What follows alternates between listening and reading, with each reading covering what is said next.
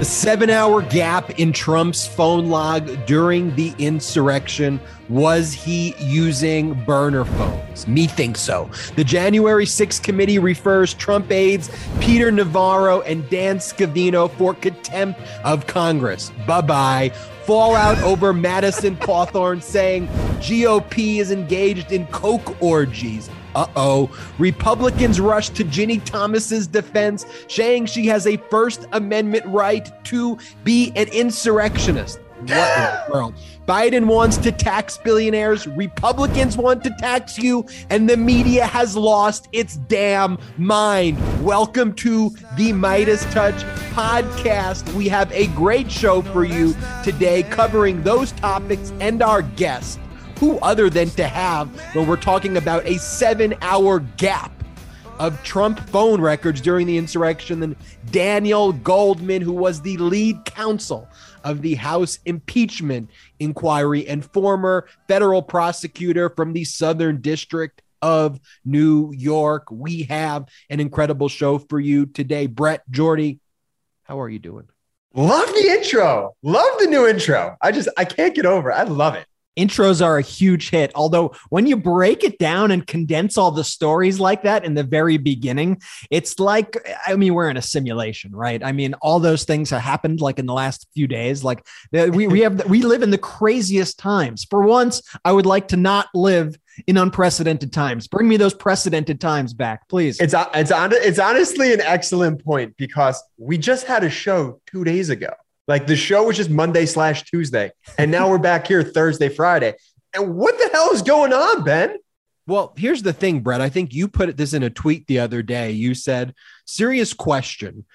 Has any of the media put as a headline this 7-hour gap in Trump's phone log, or are they too busy trying to criticize Joe Biden for the smallest minutia in the world? The media has lost its damn mind. I mean, we can talk about this Mick Mulvaney story where CBS is paying this Trump fascist Mick Mulvaney because they are rooting for fascists. They have Mick Mulvaney on the payroll. Mick Mulvaney says, we extort people all the time, foreign leaders. What we did with Zelensky, that's par for the course here. You don't hire insurrectionists as a media company. But you know what? When you break it down, big media is big business. Big business, they don't like capitalism. You know what they like? They like oligarchy. Okay. They like the idea that we could have people in power who don't tax us anything. We could have people in power who give us no rules. Big business hates capitalism most of the time. They want socialism for big business only, not actually socialism that benefits the people. That's what's going on here. The media is rooting for fascism. They need to be called out. Brett, your thoughts? Yeah, I mean, I think it's really upsetting. I mean, there's no other real explanation for it to me other than they're just looking at their bottom line. They're looking for dollars and cents. And this whole notion that CBS is going to hire Mick Mulvaney is just incredibly disgraceful, especially at a time, like you said, Ben, this is the guy who, in the wake of Trump's impeachment, right after he had that infamous phone call with Volodymyr Zelensky, where he said, do me a favor, though. He goes, we do that all the time at the White House. Get over it. And now, especially, this would have been horrible at any time, but now, especially during this Russian invasion of Ukraine, to think it's a good idea to bring on Mick Mulvaney is just outrageous. And the problem that I have is there are so many good journalists out there, and the Washington Post and CBS News, they were the ones who broke this 7.5-hour gap story wide open. It was their story. It was their exclusive. And so I commend them on breaking that story. It's incredibly, incredibly important. And then what do they do right after? It goes off their homepage on their website within mere hours. And CBS News, on the same day as breaking this story, hires Mick Mulvaney, a literal person who was involved in all this stuff, to their network. Now it's coming out that they hired him because they, quote, want access to Republicans because they think, quote, that Republicans are definitely going to win in the midterms. And it's this access journalism. It's this desire to always just be in the in crowd rather than actually doing the journalism that we need that is leading us to our problems. And And I'm sorry, there's just no both siding democracy. They're not two sides of the same coin. And until the Republican Party or some other party comes around to supporting democracy, the media can't treat these as two sides of the same coin. It's just getting ridiculous. And they're really just at this point serving the interests of autocrats. The media is complicit. Play the clip, Brett, of Senator Hawley, and Senator Hawley basically saying that Ginny Thomas has an absolute right to lead the insurrection. It's her First Amendment right. Okay, so Clarence Thomas's wife has opinions. Is she not free to express them? I think it would be natural for people that are dating, people that are married. There probably are a number of issues people disagree on, a number of issues they agree on. If that's the case, if that's the standard now Democrats want to set, wouldn't that apply to Joe Biden and Hunter Biden and the laptop? And wouldn't Joe equally have to be impeached himself or recused as they're trying to do to Clarence Thomas? They are bending over their backwards to make this Hunter Biden thing a thing. And no, I mean, she's allowed to have opinions. Yes, of course. And her opinions are allowed to differ from her husband. Yes, of course. She's not allowed to engage in coups against the United States government. Let's be clear about what we're talking about. An insurrection to overthrow the United States government. And all ethics rules say that if you are a justice on a case and there's even the appearance of impropriety, you have to recuse yourself. And Clarence Thomas had the option to do this. There was already a January 6th case in front of him where he had the ability to recuse himself. He chose not to. And then he was the lone no vote, the only one to vote no in getting access to those records for the January 6th committee, which I think speaks volumes when he could have just sat on the sidelines. And then we could have said, yes, Ginny Thomas is a crazy, batshit QAnon obsessed, not even QAnon adjacent. The stuff she's saying is deep in the weeds of the firm. Straight, be like. Can I say one thing though, Brett? Yes, Ginny Thomas is a leader in the conservative party. Yeah. Hunter Biden is not a leader in the Democratic Party or a liberal party movement. She runs organizations that were called conservative. And again, I don't embrace that term. That's just what they call it. That for them, conservatism is supporting the insurrection, being against vaccines. But she is a leader in that. And she is known to do all of these things in concert with Justice Thomas. But Brett, also play the clip of Jim Jordan, because I want to draw a comparison in a second between what Republicans are talking about, what Democrats are talking about, and what the media is doing. So play this clip of Jim Jordan also saying, why are they doing this to the wife of the Supreme Court justice? Well, think of the obvious comparison. Look what they're doing to the wife of a Supreme Court justice who is simply engaging in her First Amendment rights to advocate and talk about issues that she cares about. Look what they're trying to do to her compared to the son of the commander-in-chief who took money from companies connected to the Chinese Communist Party. Imagine what they would do if this was one of the Trump children. I mean, that is so ridiculous. The country again. That's what Jim Jordan says. At the same time, Brett and Jordy after Jim Jordan. I apologize for that, Jordy. But that's why I changed my name to Jordy. Jim Jordan made me change. What are Democrats talking about? Democrats are talking about pushing forward a bill, which they hope to be bipartisan, to cap the price of insulin at $35 a month, to lower drug prices. That's a tangible item that Democrats are fighting for. What is Joe Biden fighting for? What's he messaging out there? He wants to put a 20% tax, minimum tax, that applies to billionaires, because right now, billionaires pay an average rate of 8% of their total income. You listening to this pay far more than 8% of your total income on taxes. Billionaires are paying about 8%, if that, on their total income. And they have schemes that in many cases try to pay no personal income tax. A firefighter, a teacher pays double that right now. That is something that Democrats out there are fighting for. And of course, we have some people in the Democratic Party who aren't being that helpful, Joe Manchin included. But here are the messages coming from the president. We need to tax billionaires, not you. The Republicans want to tax you. They want to tax firefighters, teachers, workers. They've taxed you more. And at the same time, they're supporting insurrectionists. And what is the narrative that the media is pushing? The media is pushing anti-Biden agendas. They're trying to put their fingers on the thumb because ultimately they want fascism. And Brett, the ultimate headline, what the media is not talking about, is this gap anymore. It's like, all right, there's a gap. Let's move on to the next topic.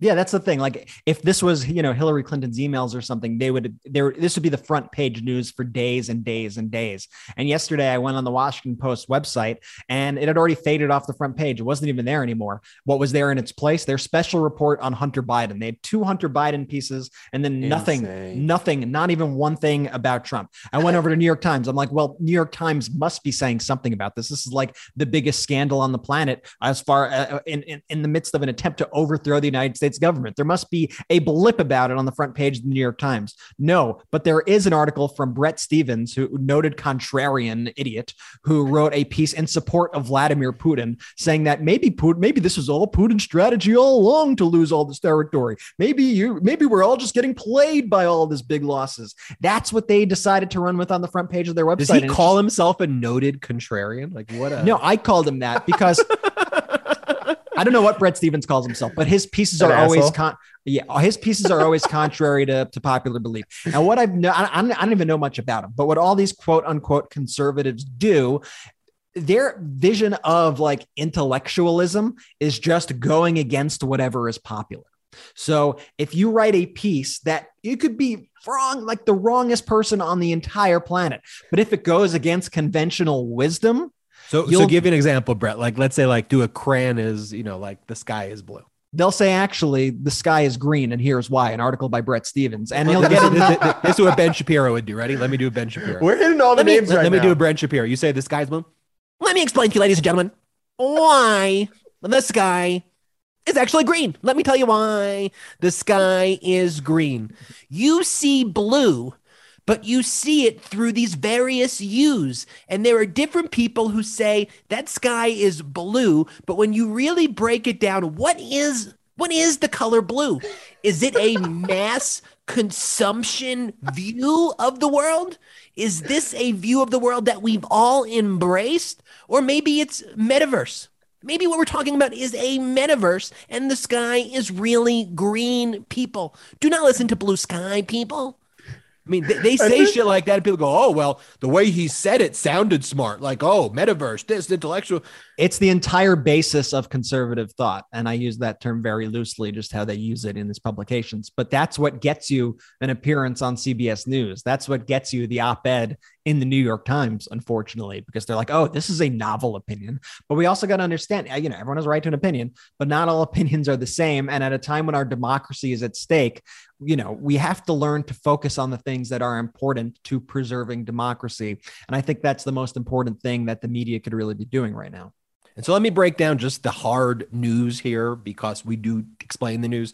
So about the 7-hour gap, internal White House records from the day of the insurrection on the U.S. Capitol that were turned over to the House Select Committee show a gap in President Trump's phone logs of 7 hours and 37 minutes. Many people are saying that Trump was using a burner phone. We know Trump was speaking to people on the phone during this period, and you have to keep track of your phone calls during this period. We know because people have said they spoke to Trump. People are saying, well, he's probably using burner phones. Trump says, I don't even know what a burner phone is. Midas Touch broke the story that through the Mary Trump lawsuit that was filed in connection with Trump, that Trump used the term boner phone. Stays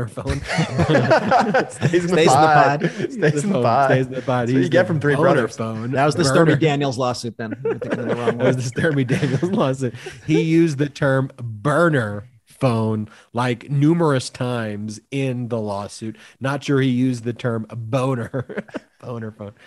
So immature sometimes. Obviously, those were written by the attorney who filed the case. But, this was the crux of Trump's lawsuit against Mary Trump, that Mary Trump had used Stays in the pod. that she used burner phones multiple times. And then I saw our reporting get picked up by people like The Independent. Lawrence O'Donnell played it on his show the other night. We got zero credit for it, by the way, even though we were the first to break this wide open. Yeah, Midas Touch, we break the stories. Like, we just get zero. We just get the shit. Very little credit. Just off the nothing. Very little credit. At least they reported on it, though. I'm glad they reported on it. A little hat tip would have been nice. Look what Midas Touch dug up on Lawrence O'Donnell. I like Lawrence too. We get accused of cabals to bring down people in things that we have no involvement in. That's where we get credit. And when we break news like we do every day that the national media reports on, the national media doesn't give us credit. But you know what? I don't care that the national media doesn't give us credit. And there are some people who go to us, hey, we see you on YouTube. We really wish you were on TV. We listen to your podcast. Guess what? Our reach in many ways is bigger than what the TV's reach is when we're on YouTube and when we're on the podcast. And, I really don't want to be complicit in the mainstream media's mainstreaming of fascism. I don't really like being a part of that. I'm sorry. It doesn't excite me or interest me to be one of the talking heads when they want to just get a 30-second soundbite and try to, both sides things. That doesn't excite me. What excites me is doing a podcast like this, being on YouTube where we could actually speak to people who can talk to you about these issues in ways that are detailed, in the ways you can understand. Brett, just going to another piece of news right here. The House January 6th committee also referred the contempt charges for Navarro and for Scavino. They are trying to claim, attorney-client privilege. Representative Jamie Raskin schooled them on what attorney-client privilege is and what executive privilege is, and their absurd claims that they should have executive privilege. Play this pitch-perfect Representative Jamie Raskin clip. Mr. Chairman, Madam Vice Chair, the American people opposed the January 6th insurrection, and the American people oppose future insurrections and coups against our government.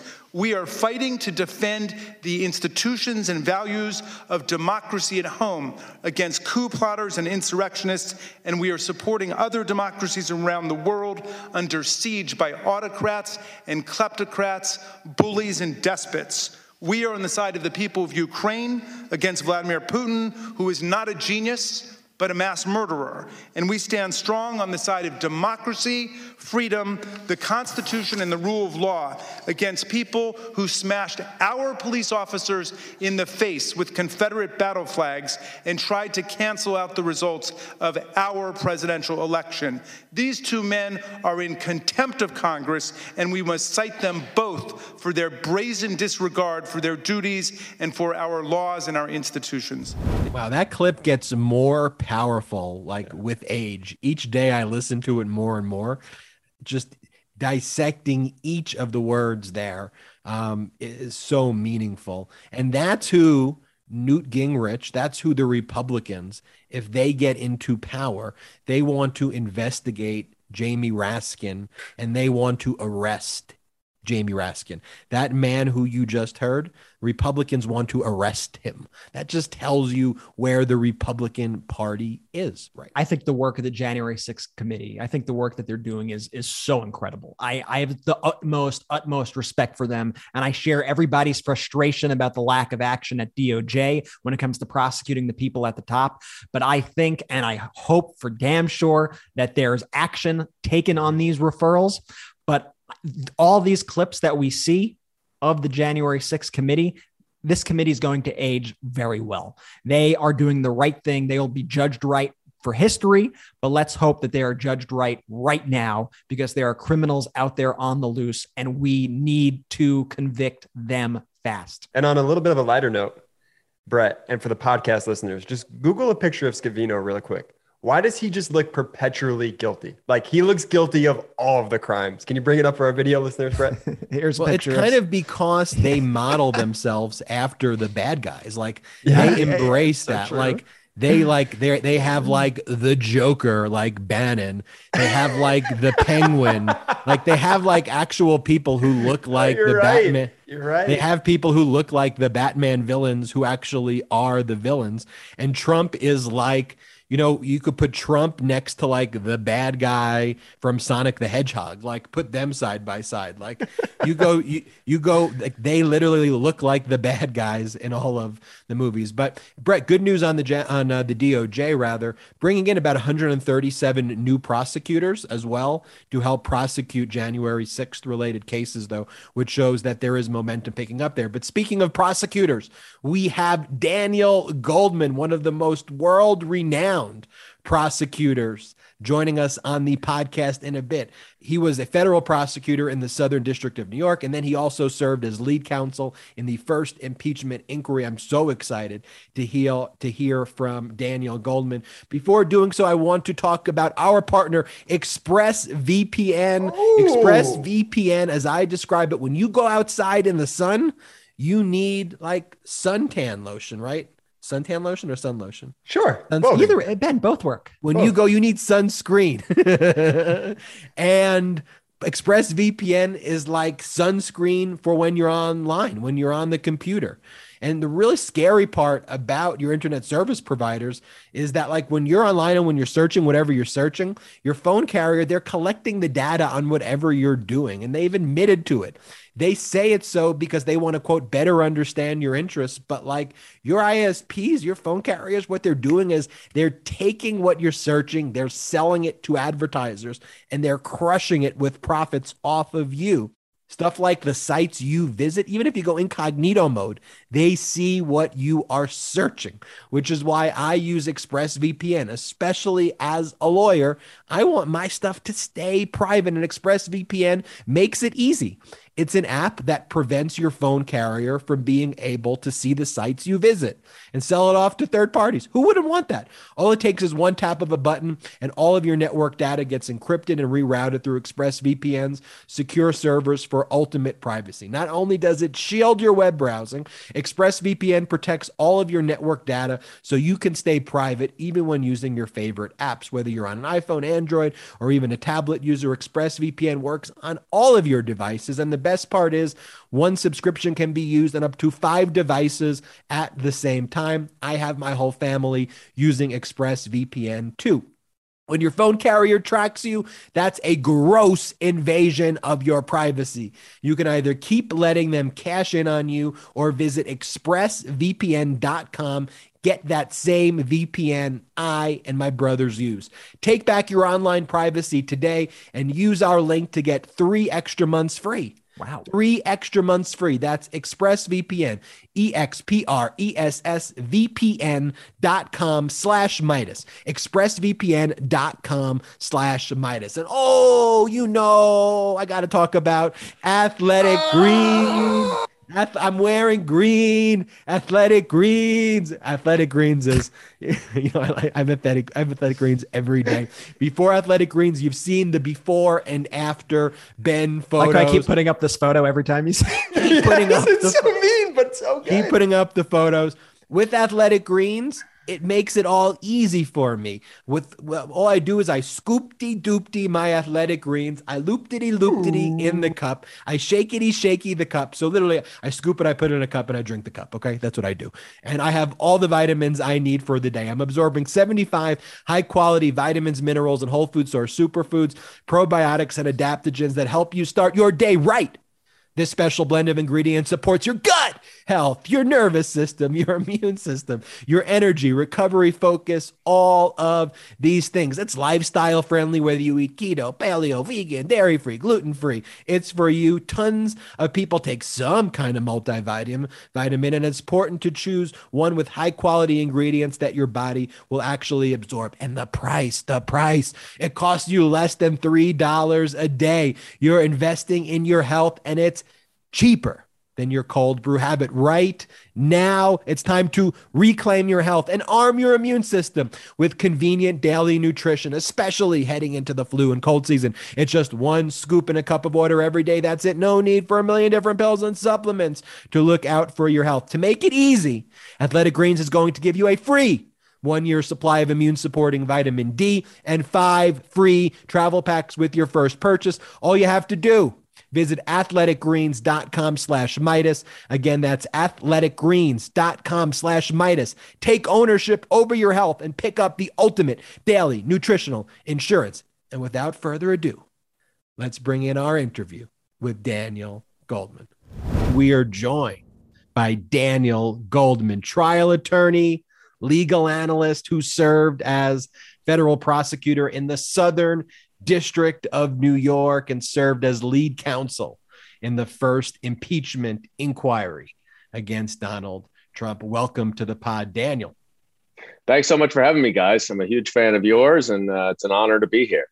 We are huge fans of yours because we are huge fans of democracy here on the Midas Touch podcast, the rule of law, not as a bumper sticker, but as truly being implemented in our policies and big stories this week. And let's start off with the bombshell report that 7 hours and 37 minutes of call logs are missing in White House documents handed over to the January 6th committee. What are your thoughts on what this means for the investigation? Well, I think what it means, at least for Donald Trump and the folks around him, is that there's no good explanation for this gap. Under the Presidential Records Act, the president and his staff are required to document everything that he does, including phone logs.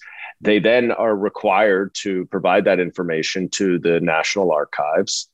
And somehow the National Archives does not have the information about who Donald Trump spoke to during the insurrection. And not coincidentally, I think, the 7 hours and 37 minutes encompass the entirety of the speech on the ellipse and the insurrection at the Capitol.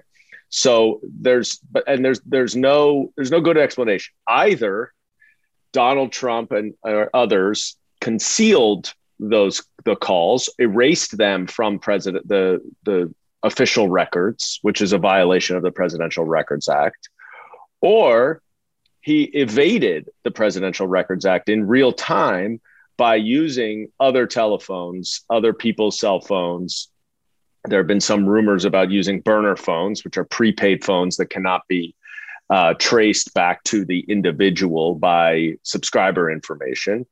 And so, I mean, those are the types of phones I dealt with all the time when I was a prosecutor, prosecuting drug crimes, mafia crimes, even an insider trading case. I had a high-profile insider trading case where a cooperator of ours, who was a member of the board of a Fortune 500 company, received a burner phone from the defendant and called it the bat phone, and that's what he would call the defendant on to give him insider trading information. So the burner phones are something that, broadly speaking, are used widely by criminal networks and enterprises.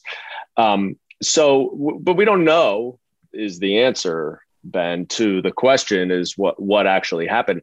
I suppose it could be a clerical mistake, but somehow I don't think it is, given the timing of it and given the substance of it. And by the way, we know that he had conversations during that time. Mm-hmm. It's not as if, he could have just gone 7 hours without having phone conversations. We know that he spoke to Kevin McCarthy. We know that he called Mike Lee's phone and asked for Tommy Tuberville. So we know there were phone conversations. And now the question is, on what phone? Which is why the January 6th committee was asking, or put in this uncomfortable position of asking for their colleagues' records. It's not that they wanted their colleagues' records for the hell of it. It was, what phone numbers were you getting calls from the president of the United States during the insurrection? Why were you, as a member of Congress, speaking to the president during the insurrection? Right. And as I like to always say, if you don't want your phone records or your documents subpoenaed, don't do anything wrong. And so if these congressmen are involved in what occurred on January 6th, and they're ashamed of that, or they want to hide it, then they probably shouldn't have done it. But that I'm not sure, but based on the information we have right now, it's not that the members of Congress are hiding this information. So I don't want to cast aspersions on them, at this point.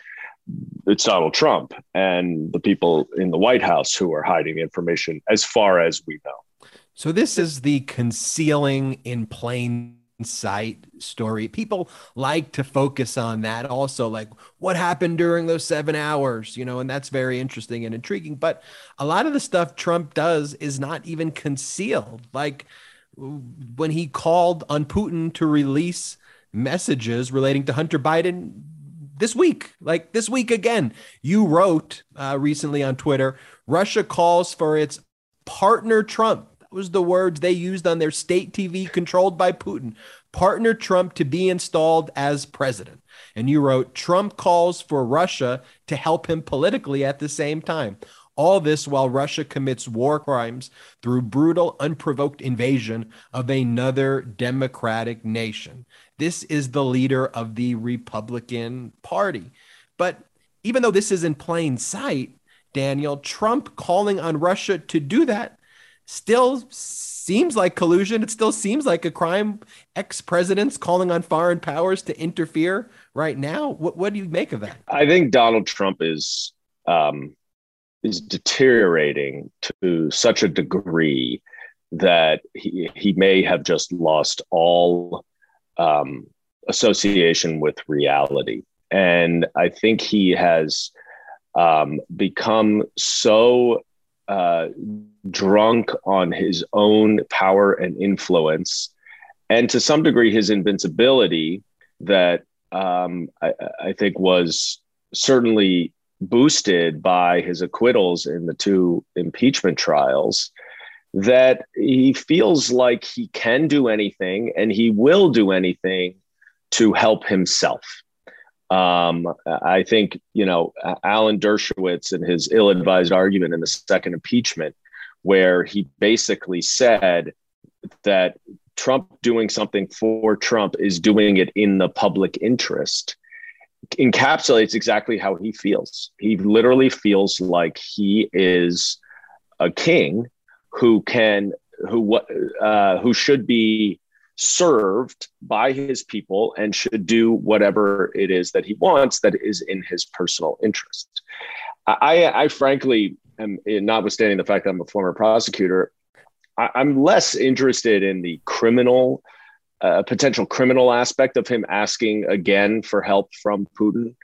And I'm far more troubled by his knowing, willing, and intentional alignment with Vladimir Putin at this stage.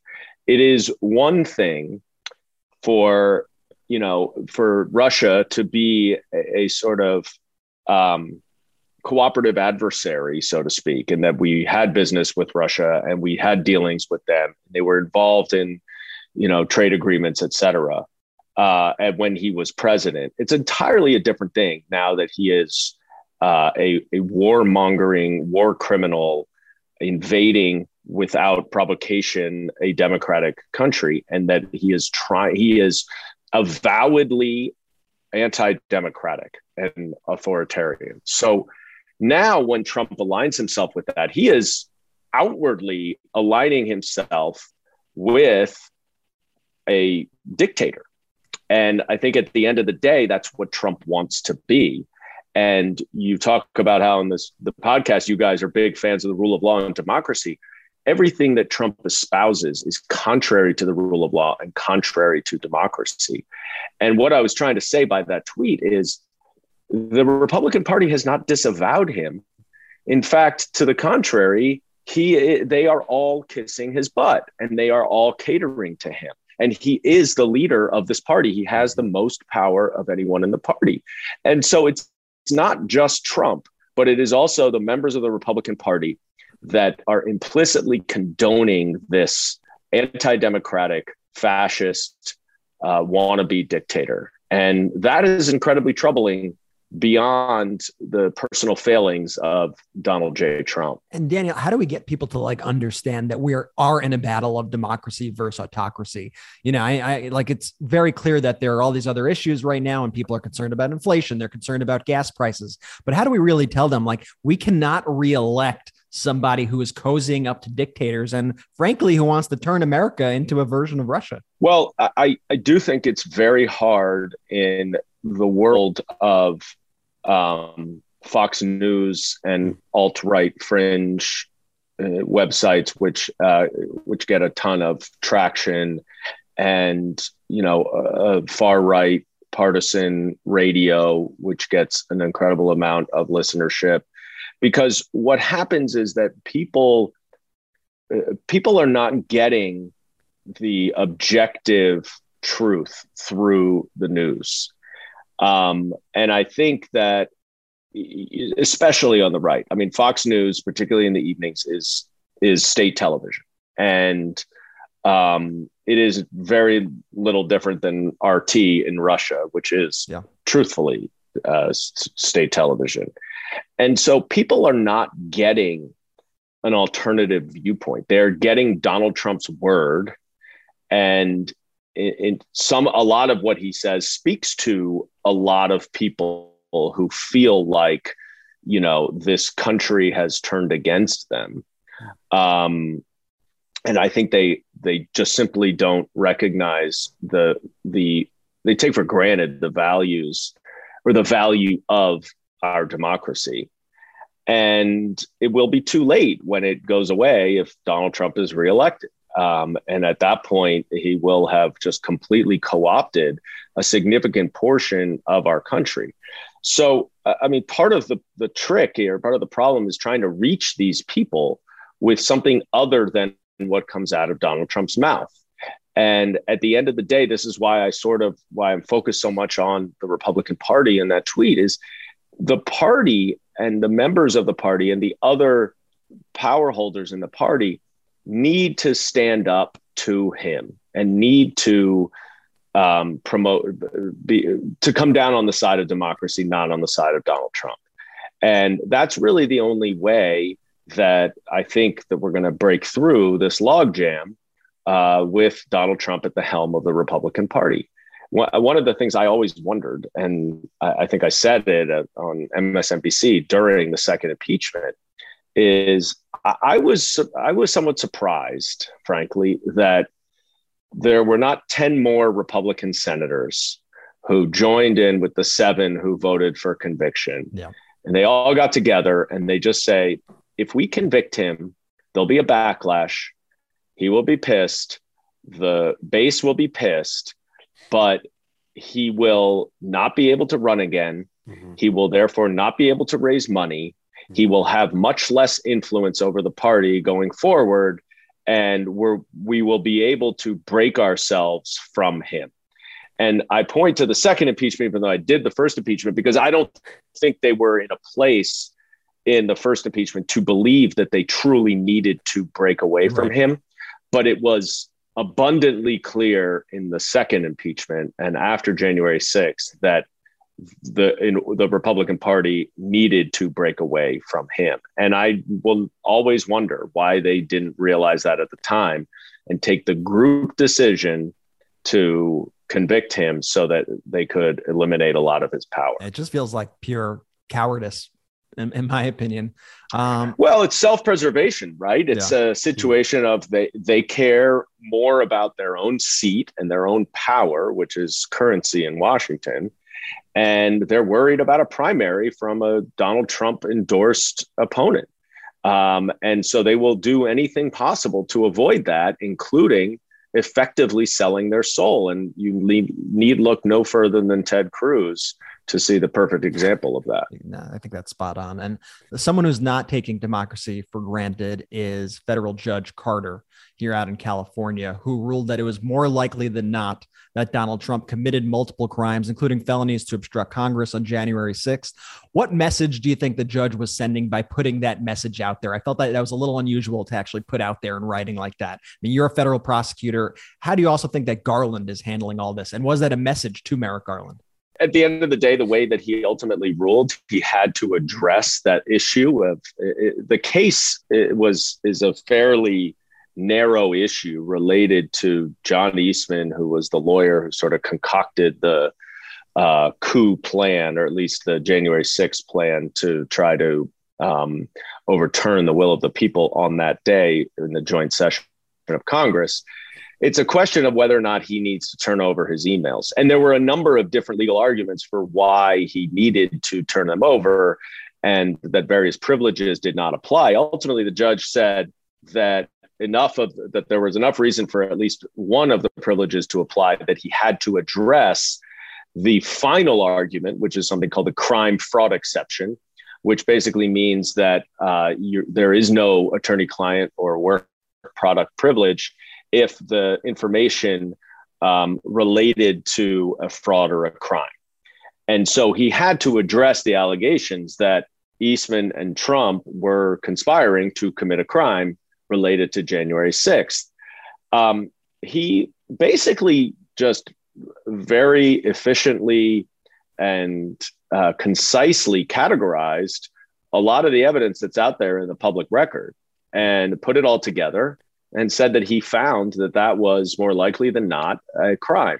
It's a different standard than a federal prosecutor would need to meet in front of a jury, which is beyond a reasonable doubt. Right. But it is a very different thing, to your point, Brett, that you need to, it's one thing for Congress to make a referral to the Department of Justice, which comes with its own taint of political, veneer. Right.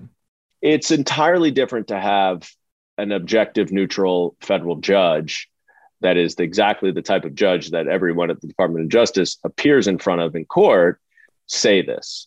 And so I'm not sure if it was intended to be a message to the Department of Justice, but if I'm at DOJ, it is another data point among many that they need to be really aggressively focused on investigating Trump and his associates' role in trying to overturn the election.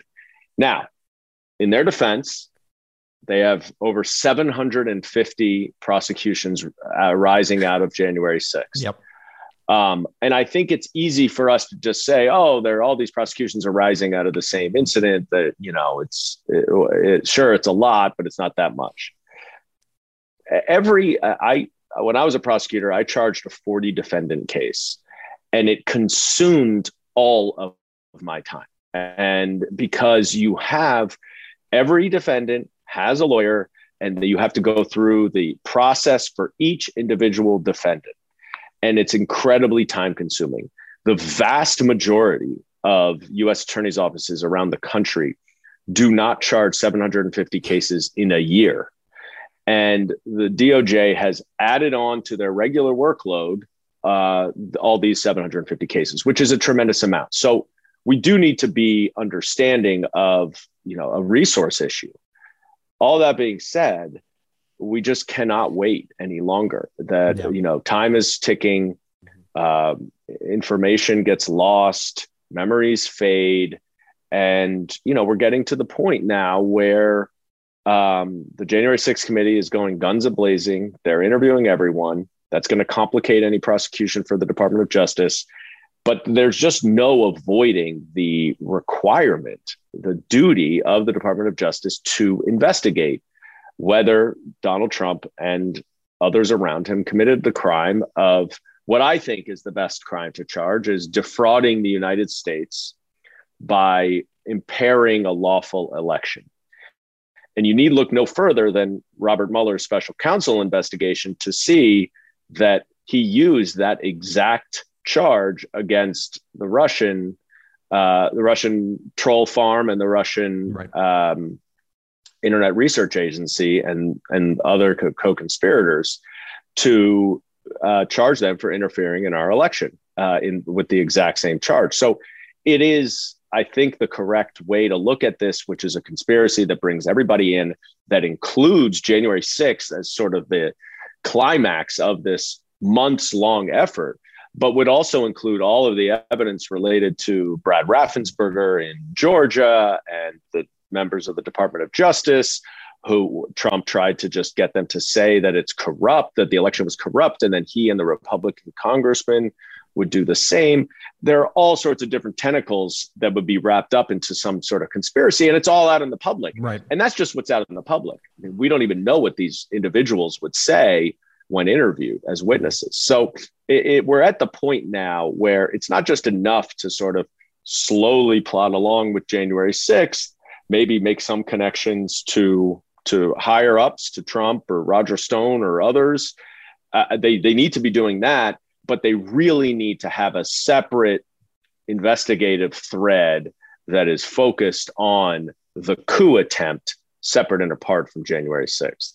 And to their credit, DOJ has now said multiple times I think they're trying to make it clear, listen, we are pursuing everyone involved in January 6th, no matter how high up the chain it takes us.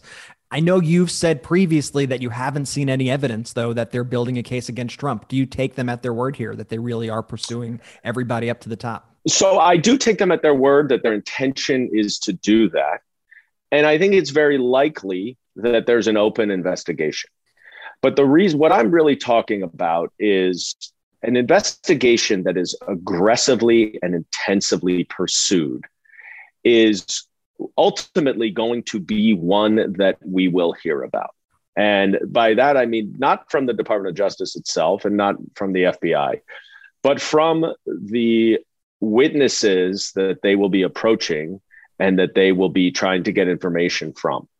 And I'm certainly, Trump world is going to be up in arms and claim this is a political hit job, and that's going to be their defense. But even from people like Brad Raffensperger, the Secretary of State of Georgia, who said a couple months ago that he has not heard from the Department of Justice. Now, that is an obvious first step you would have because of that recording. And he's not a hostile witness.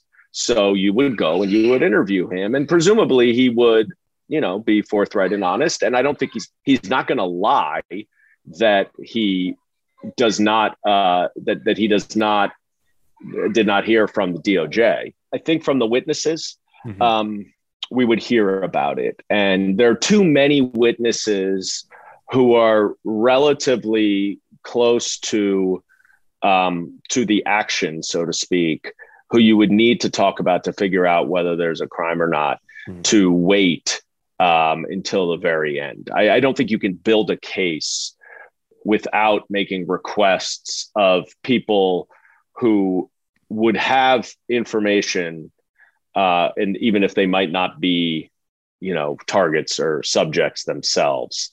And I just think I think the nature of Washington in particular, the nature of the way that Trump world defends itself, we would hear if they were reaching out to speak to these witnesses.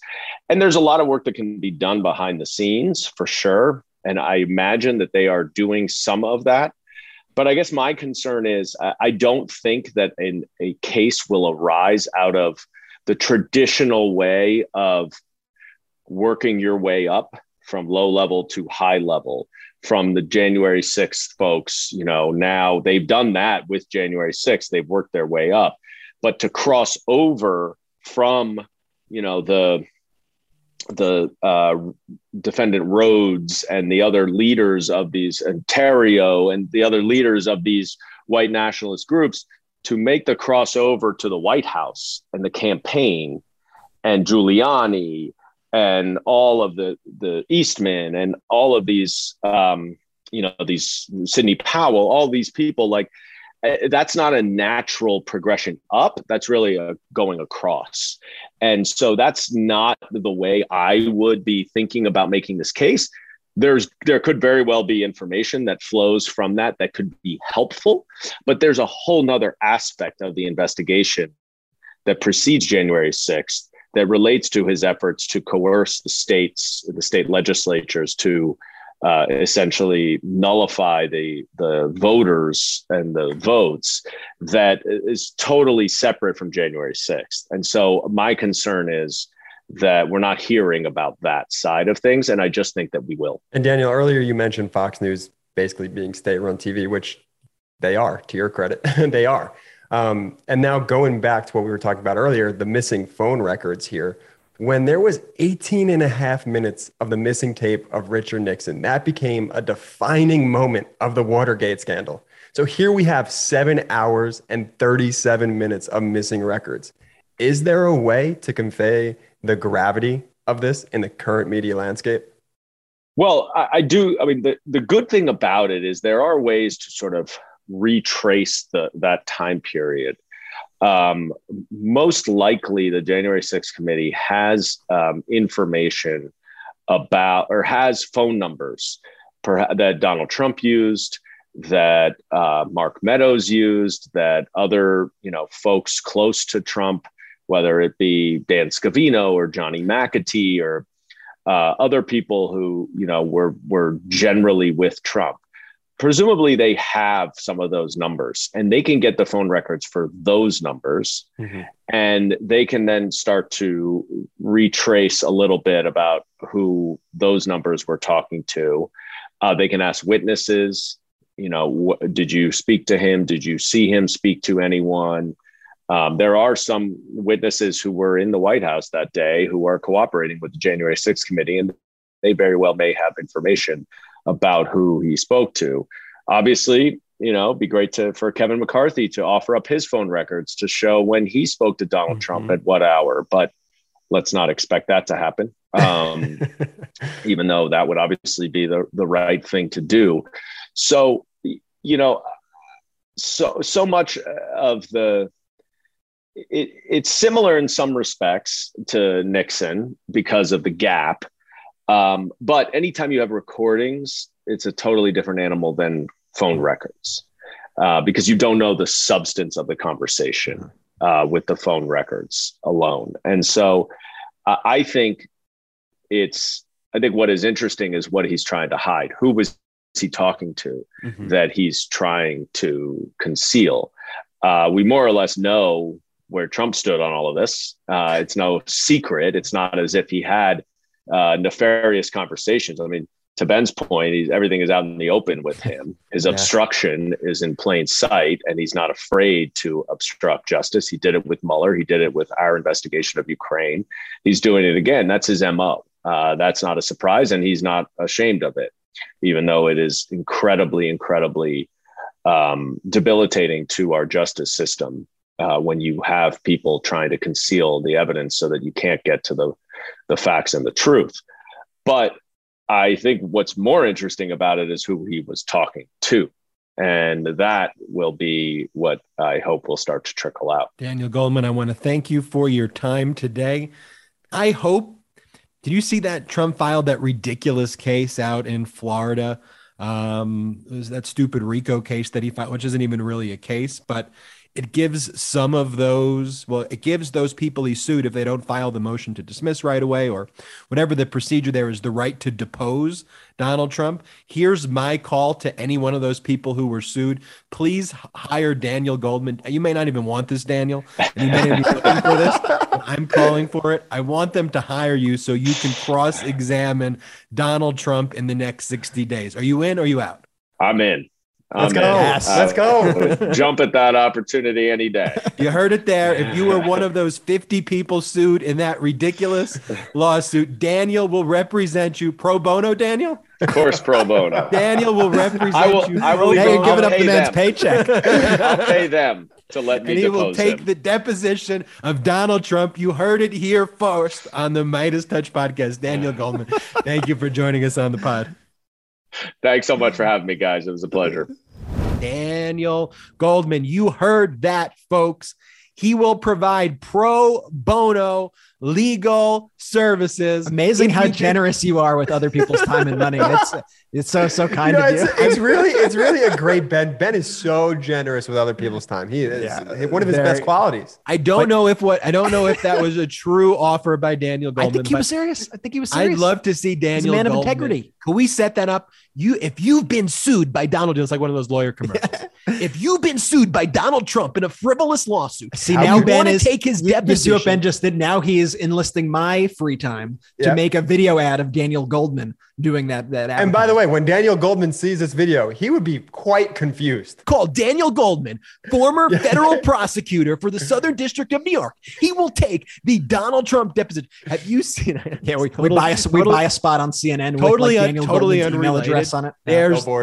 There's this ridiculous like lawyer ad that airs in Los Angeles for this lawyer. I don't want to say his name because I don't want to give him free airtime, but his name is like Big. Let's call him Frank because I don't want to actually give him free airtime unless he's but it's basically like I've been hit in a car accident. I'm gonna die. I'm dying. I gotta call Big Frank right now. Call him, please, please. This is my dying wish. Like it's the most screwed up ad. Yeah, it's the and it's someone screaming like that.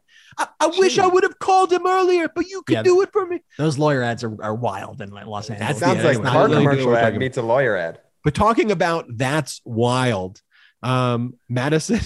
I thought you were going to say talking about boner phones. Madison Cawthorn. I think because of the Madison Cawthorn Coke orgy story that I had up that we have to talk about. We talked about it on the last podcast. Madison Cawthorn said that his GOP colleagues, that one of the things when he came to DC that, you know, people wanted to do all cocaine with him and they offered to invite him to all of these orgies. Like it was like the craziest thing to hear a Republican congressman say. But that story was broken by Patriot Takes. Patriot Takes just breaks like every major big story.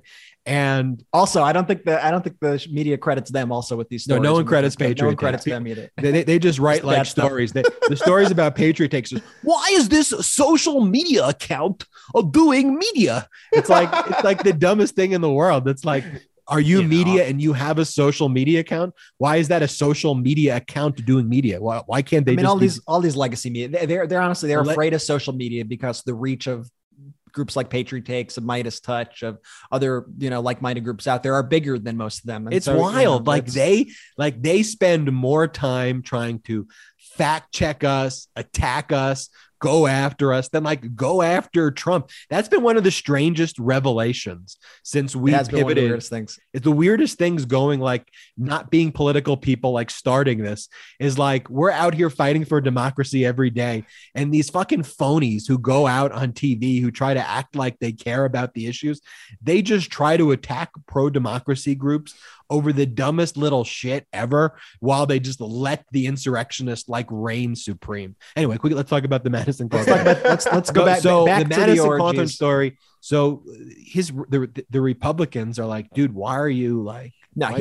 Ben, here's the most revealing part about it. Why are you telling people? We've had insurrections. We've had the Ginny Thomas revelation. We've had Marjorie Taylor Greene appear at literal Nazi rallies. Not a peep from Kevin McCarthy and the Republican Party. But the revelation of cocaine-fueled orgies was the one thing where Kevin McCarthy had to put his foot down and have a stern talking to with Madison Cawthorn. Name names, Madison. And so he brought him in yesterday on Wednesday. He brings in Madison Cawthorn into his office. There is a photo of Madison Cawthorn leaving. And first off, I apologize for what I'm about to say, but the headlines on all this stuff, I'm just going to be immature for a few seconds. There was a headline from, I think it was Manu Raju, who said, I can't even say it. It's going to be so gross, but he goes, Tom Tillis just unloaded all over no, in a private meeting. And then this the second one was talking about how the minority whip, had to have a talking to with Madison Cawthorn. And I'm like, while we're talking about orgies and stuff, can we not use phrases like whips and unloads and all this stuff? Like, are they doing it on purpose? Because I'm immature and I'm laughing about all of it. But this is the thing that Kevin McCarthy, and if you look at the pictures of Cawthorn coming out here, and I'm putting one up right now for our listeners, I don't know if Kevin McCarthy, like if they actually screamed at him, and he looks flushed. He looks like he's smiling, but it looks like he might be smiling through tears. His face is bright red. It's a very strange sort of image of him. And I think, I can just imagine it. Madison, Madison's like, he's like 26. He's a kid. He's a kid. No excuse. He's an insurrectionist, but he's a kid. Like, that's young. Kevin McCarthy must be like, the fuck are you doing? You know what it's like? It's Fight Club, and the first rule of orgies and cocaine is you don't talk about the orgies and cocaine. And I think Cawthorn kind of let a little secret in about what's going on over here at the, House Freedom Caucus. Please, people. Here's my plea to you. We've talked about it. Pro-insurrectionist, pro-coup, whatever the hell Madison Cawthorn's doing. You listen to these podcasts. We need you to act like we really do have an opportunity. The media doesn't know what they're talking about. The media is wrong. The media wants to set up this close race in 2022. Stop. It's not fait accompli that what's going to happen is going to be horrible. There are polls that suggest that Democrats can win. American people, when they know the ideas of the Democratic Party, will vote Democratic because those ideas help people. That's all. The only reason why I'm a Democrat is that the Democratic policies are common sense and they help people right now. They help Americans. They're not serving the interests of insurrectionists and billionaires. Want to give a special thanks to our guest, Daniel Goldman, for joining us on the pod. Special thanks to our sponsors, ExpressVPN and Athletic Greens. Please support our sponsors. We'll see you on the next Midas Touch podcast. See you next time. Subscribe to our YouTube channel. Shout out to the Midas Mighty.